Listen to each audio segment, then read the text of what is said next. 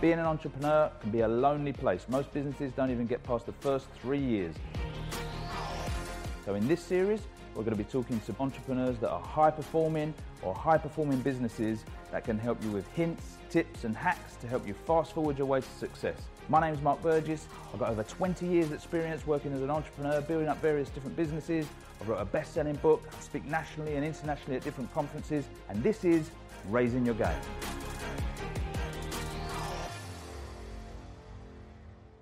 So in this episode of Raising Your Game, I interviewed Daniel Priestley. Dan's got 4 best-selling business books. He made a multi-million-dollar business by the time he was 25.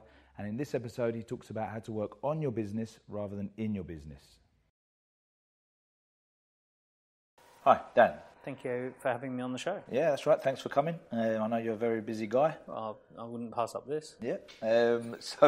For the minute amount of people out there that might not know who you are you all right to just give us a bit of background on yourself, how you ended up in the UK and how you end up helping all? So my background is as an entrepreneur. I started my first company at age 21 in Australia. I built that to a national business. Before getting out of that business and coming to the UK, I launched a company here in 2006, which became one of the top conferencing companies for entrepreneurs. And we ran lots and lots of conferences with people like the Dragons from Dragon's Den and international speakers coming into London. And it kind of just morphed into a business accelerator. And today we run a business accelerator for entrepreneurs, featuring some of the top, most celebrated entrepreneurs as trainers and mentors. We operate in Australia, Singapore, UK, and the USA. I've written 4 books on entrepreneurship, so I'm kind of like the J.K. Rowling. I've got my Harry Potter of entrepreneurship series. Got the wand? Yeah, I've got my pen. So we work with thousands of entrepreneurs now around the world. And the mission of the business is to get entrepreneurial teams focused at the world's most meaningful problems. So we align businesses to the United Nations Sustainable Development Goals. We're recently taking more of an interest in impact investing and looking for opportunities to tie in with some of the funds that are focused on that area. It's a great, really rewarding space to work within. Cool. Okay, so you get to work with loads of entrepreneurs. And this show is about trying to help entrepreneurs with hints, tips, hacks. Mm-hmm. So what's a reoccurring problem that people come to you with when they're trying to sort their business out? Oh, there's a lot. So probably the overarching problem is that people think that their business is radically different to all the other businesses. There's 5.7 million businesses in the UK. And when you look at the data as deeply as myself and our team have, you see that it's a very predictable journey from startup and achieving a high-quality concept through to validating a product decision, through to building a small team of 3 to 12 people, positioning someone as a key person of influence or an expert, and then investing into the assets of the business in order to scale. There are actual very predictable steps that you go through in order to build a business. We work across 50, 60 different industries. And the type of content that we talk about in that predictable journey, everyone can relate to. So we've worked with people in financial services and property, right through to food and consumer goods, through to charities that are trying to raise money. And the entrepreneur journey is very applicable. So that would be one of the key things that people miss, that the journey is not as complex as they think about. Think about a city like London. It would seem an incredibly complex city, and yet the tube map actually makes it pretty easy to get around. So, most people are just missing the tube map. Okay. So in that explanation, you were talking about people are missing assets. How do you quantify that? So most people would look at assets as a big corporation owns loads of property, for instance. How do you quantify that if you're a small? Well, it used to be that big corporations did own lots of properties and they owned plant and equipment. And stock. And if you go back to 20, 30 years ago, 85% of the S&P 500 was made up of valuation of tangible assets, buildings, land, plant and equipment, all of those sorts of things. That was 85%. And there was this weird 15%, which they called intangibles, or they called it goodwill. And it was basically that if you added up all the stuff on the balance sheet, for whatever reason, the company was worth a little bit more. And that was not that long ago, maybe 20, 30 years ago. Fast forward to today, 85% of the S&P 500 is made up of intangible assets, and only 15% is made up of tangible assets. So the buildings and the equipment and the plant and all that stuff adds up to this 15%, and 85% is we don't know what. And actually what it is digital assets. And digital assets are things like the brand, the culture, the ability to tell a good story and get lots of funding, the intellectual property, the positioning within the marketplace, the algorithms, the software, the unique intellectual property there, the types of products that the business is producing. So what that realistically looks like, to give big household name examples, would be the difference between News Corporation, which was a media company people could advertise on, versus today Facebook, which is a media platform that people can advertise on. They make their money the exact same way. News Corporation is now worth $9 billion and employs 50,000 people. Facebook's worth $600 billion and employs 25,000 people. And what's it made up of? Algorithms, software, brand, culture, innovation, all of those sorts of things. So when I look at businesses that are looking to scale, there's 7 big asset areas that I want them to invest into, which is their intellectual property, their brand, their what we call market assets or marketing assets, their products, systems, culture, and funding assets. And if we can get all of those lined up, then the business will scale. So lots of companies, they're looking for this unique thing that, like if let's just we're on the property channel, so let's say an estate agent is looking for like this unique way of being an estate agent. Would you say it's more about just doing it properly and doing it well, making sure they've got the assets in place so that the experience is a great experience? I know, I've read one of your books, Oversubscribed, talks a lot about your capacity to delight. And I was talking to a client the other day, and we were having a conversation about this whether they should be, running this special kind of offer, or whether they should do this service or that service. And I was kind of talking to them about, actually, most businesses already exist, just most people do it badly. Yeah. So would you say that's...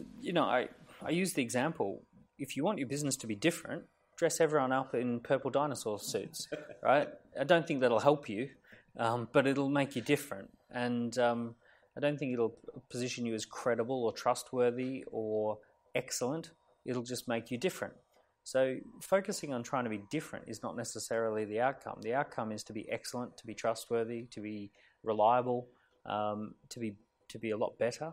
The other thing too is that as entrepreneurs, we think about markets. We think about how many thousand customers we might want to get. And it's easy to homogenize people. And actually, there's a moment, the truly brilliant marketers, the guys who are able to scale businesses into the billions, one of the primary understandings they have is that every individual has an inner world that is complex and rich, as complex and rich as your own. So they all have their insecurities, their doubts, their hopes, their ambitions, their frustrations, and that the more you try and homogenize people and forget about their reality, their world, then the less you connect, and the more you truly understand people's world and put systems in place that connect with people, that understand people, that learn about people, and that make people feel special, valued, unique, and build that relationship to that one individual. Let's say you could only do that to one person. Let's say you could follow them around and really get to know them and really deliver perfectly well-timed services and all that sort of stuff. If you could only do that for one person, that one person would think your company's phenomenal. They'd think you're amazing. So then the question is, well, how would you scale that? And you can use technology, you can use data, you can use all sorts of ways to scale it. But you should never lose sight of the fact that you're dealing with individuals. You're dealing with, humans. So you're not necessarily trying to be different. You're trying to be brilliant. Yeah. When you say it like that, it's so obvious. Why do so many people lose sight of that? Why does their business suddenly become, how many of these can we sell? So it's a lack of empathy. So you start to identify yourself as an entrepreneur, and that puts you firmly on the I'm trying to sell stuff side of the fence. and you fall out of empathy with the marketplace that's interested in buying something, or interested in solving a problem, or interested in achieving a particular outcome. And the truly great entrepreneurs are the ones who never lose that empathy. They're the ones who actually figure out, on the other side of that fence, there's someone who's trying to achieve something. They're trying to get something done in the world. How do I help them do what it is that they want to get done? So it's a huge skill is empathy. Yeah. Okay. So we need to go to a commercial break in a minute. So just very, very quickly, we can continue talking about it after the break, but was there a moment in your journey where you flipped and you went from, the entrepreneur who was just trying to sell stuff to the entrepreneur who realised there's empathy? Well, a big moment would have been releasing my first book, because in the process of writing that book, I did a lot of research and I did a lot of talking to people and getting to know people, and then putting the book out, kind of got me a lot of speaking and media and all of those sorts of things. So and that put me in contact with a lot more of the market. Okay.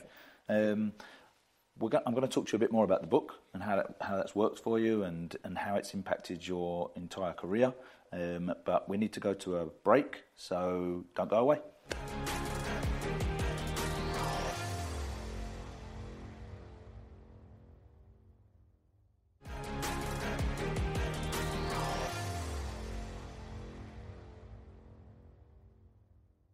Okay, so before the break, we just touched on the fact of you wrote a book. You'd started your entrepreneurial journey, and then you decided to write a book, and then suddenly you started getting speaking gigs and all this stuff. What made you decide to write a book? Well, I was running conferences around Australia and the UK, and all of our speakers that we put on stage, they all had books. And because they had books, they had people who wanted to show up and see them. And because they had books, they had very clear insights and stories that they'd thought about. And it just seemed to be that everyone who was doing it had a book. And I was like, I'm going to write a book. So I sat down and started writing a book and discovered that the process of writing a book is brilliant. Like it really forces you to think things through. I really enjoyed it. And yeah, it was just one of those things that out came this book. And it was just such a really cool thing to create something that almost has a bit of permanence to it, a way of people discovering you, something that if someone overseas wants to connect with you, you can pop one in the mail to them. So it actually became a really great tool. And now obviously lots of entrepreneurs come to you for advice on how to scale up, stand out. I know before we spoke about this predictable journey that people just need a map in order to get through it. Is there something, just one piece of advice whereby you sort of think to yourself, I have to say this to people, not just that they need to know the journey, but I have to say this to people time and time again, and a lot of the time they have to just experience it for themselves before they'll actually take it on board. A bit like when a child's got to fall over and... Yeah, look, there's definitely something around pitching. So we have this maxim called you get what you pitch for, and you're always pitching. And one of the beliefs that we have after working with a lot of entrepreneurs is that the ones who become very successful, they pitch something into existence and it takes them 1,000 pitches. So I've seen businesses that raise a lot of money and grow and scale and exit, and it's about 1,000 pitches that person has done. They pitch for the business to exist in the first place. They pitch for the first round of funding. They pitch for the first partnership deal. They pitch for that sponsorship. And for every pitch, they might identify 60 potential people they might want to pitch to. They might then have 12 meetings, 10 of them, go okay, and then 2 people say that they're interested in doing something. So it's a lot of pitching. And it works the same with social change. So Martin Luther King Jr., the I Have a Dream speech was about the 1,000th time he'd given that same speech. He'd given that, from age 25, 26 when he was a pastor with a local church, Rosa Parks movement, civil rights movement, going all across the USA, giving that I Have a Dream speech. And then he ends up in Washington where he goes out to a mass market. And it's widely regarded as the most impactful speech of the 20th century. So, but what's interesting is he didn't just stand up and give that speech, and he didn't just accidentally get put on that stage. It happened as a result of 999 pitches that happened before it. the same thing happens. When you see that person who sold their company, what didn't happen is there wasn't like a person who's got 20 million walking down the street going, oh, this business looks all right. That exit was probably the result of pitching to 50 to 60 different exit potential partners and narrowing it down and pitching again, and then getting down to 3 or 4 companies that are interested in acquiring the business, and maybe going through a 6-month pitching process with each of them. Yeah. It's probably an 18-month journey to exit that company for its full value. When you hear about an entrepreneur who's done a really game-changing deal with a corporate, they've probably identified a potential dozen, and then they've gone through pitching, and there's probably 12 months of pitching. Yeah. So, and at a very basic level, customers, right? Customers don't just sign themselves up. You need to get out there and talk to them, right? And pitch. You might do it sometimes on video. You might do it on a podcast, but you've got to be out there pitching.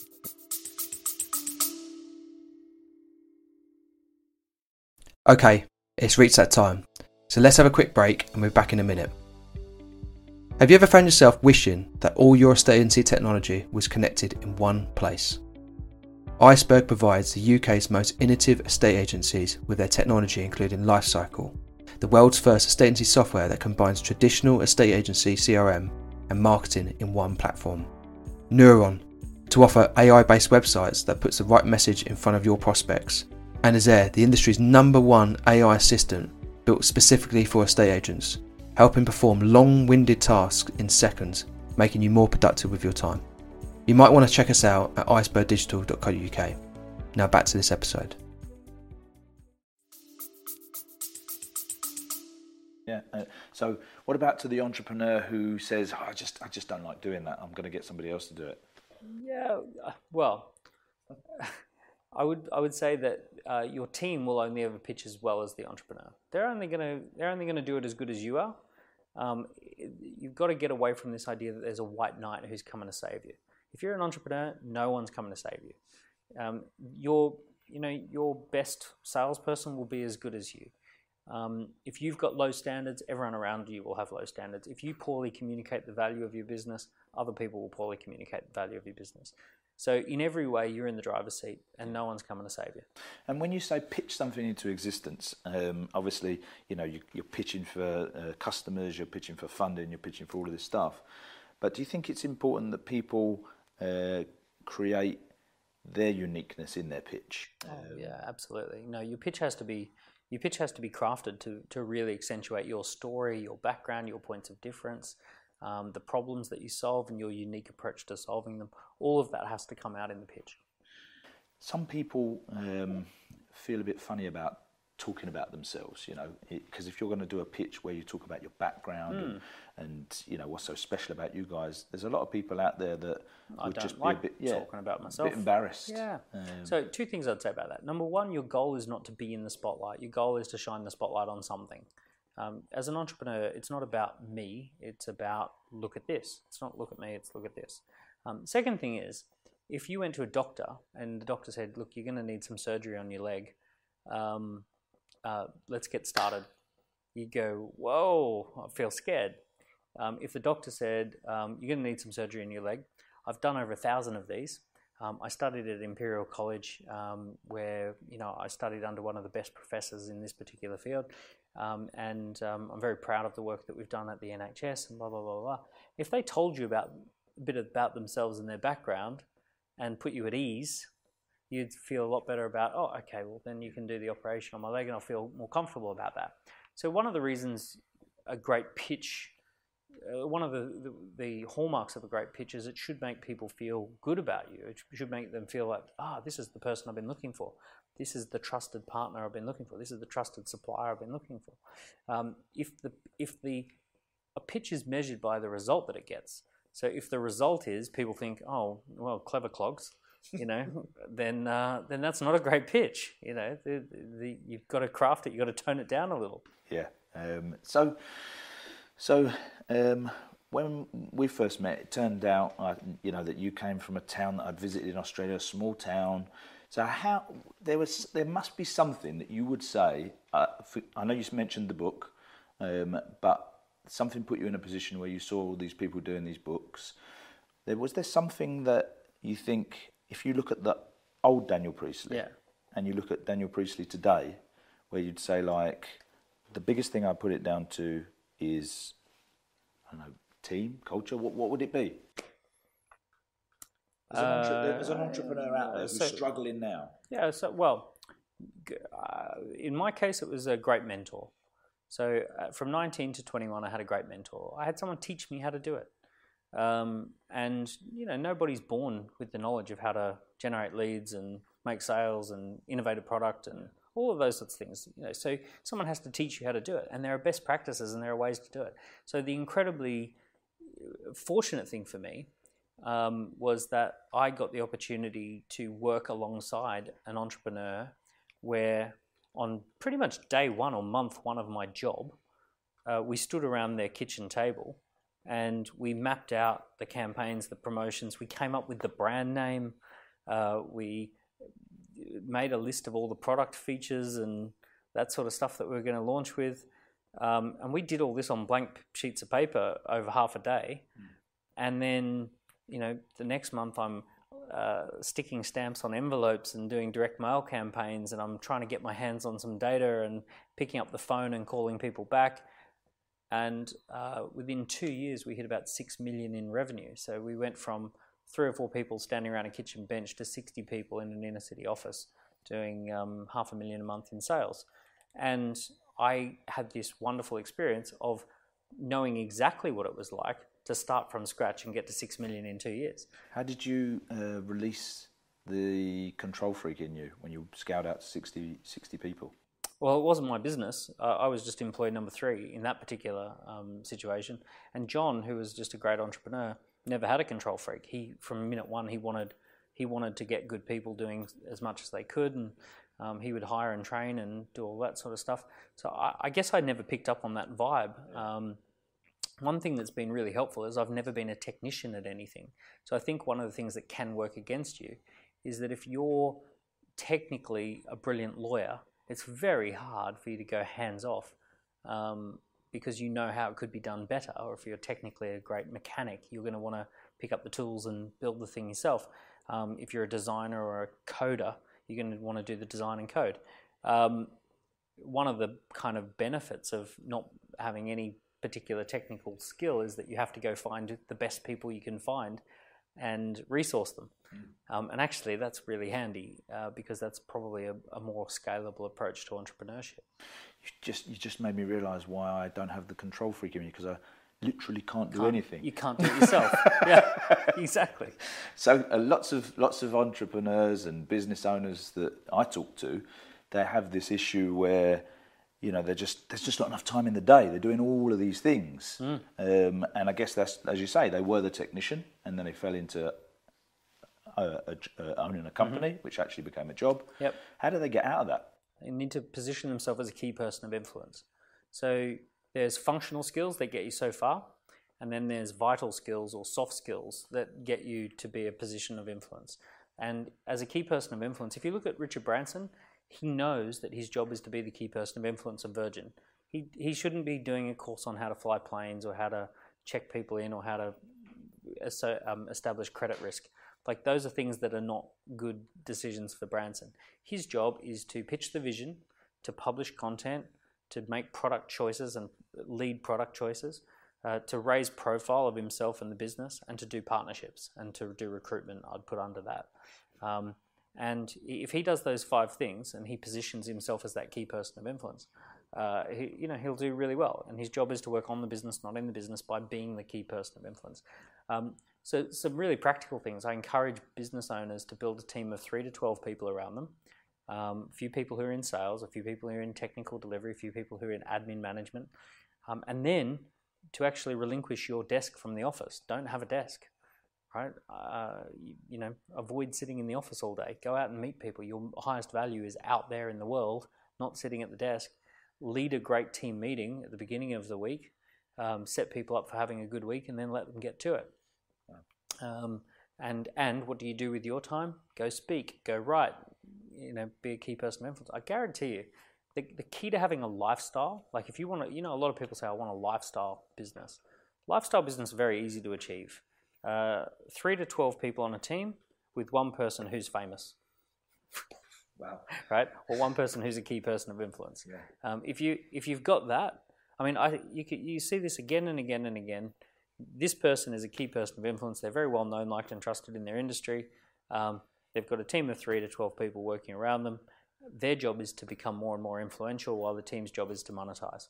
And that's a lifestyle. It's certainly not working by yourself. Working by yourself is a bad idea. I don't believe in the term solopreneur.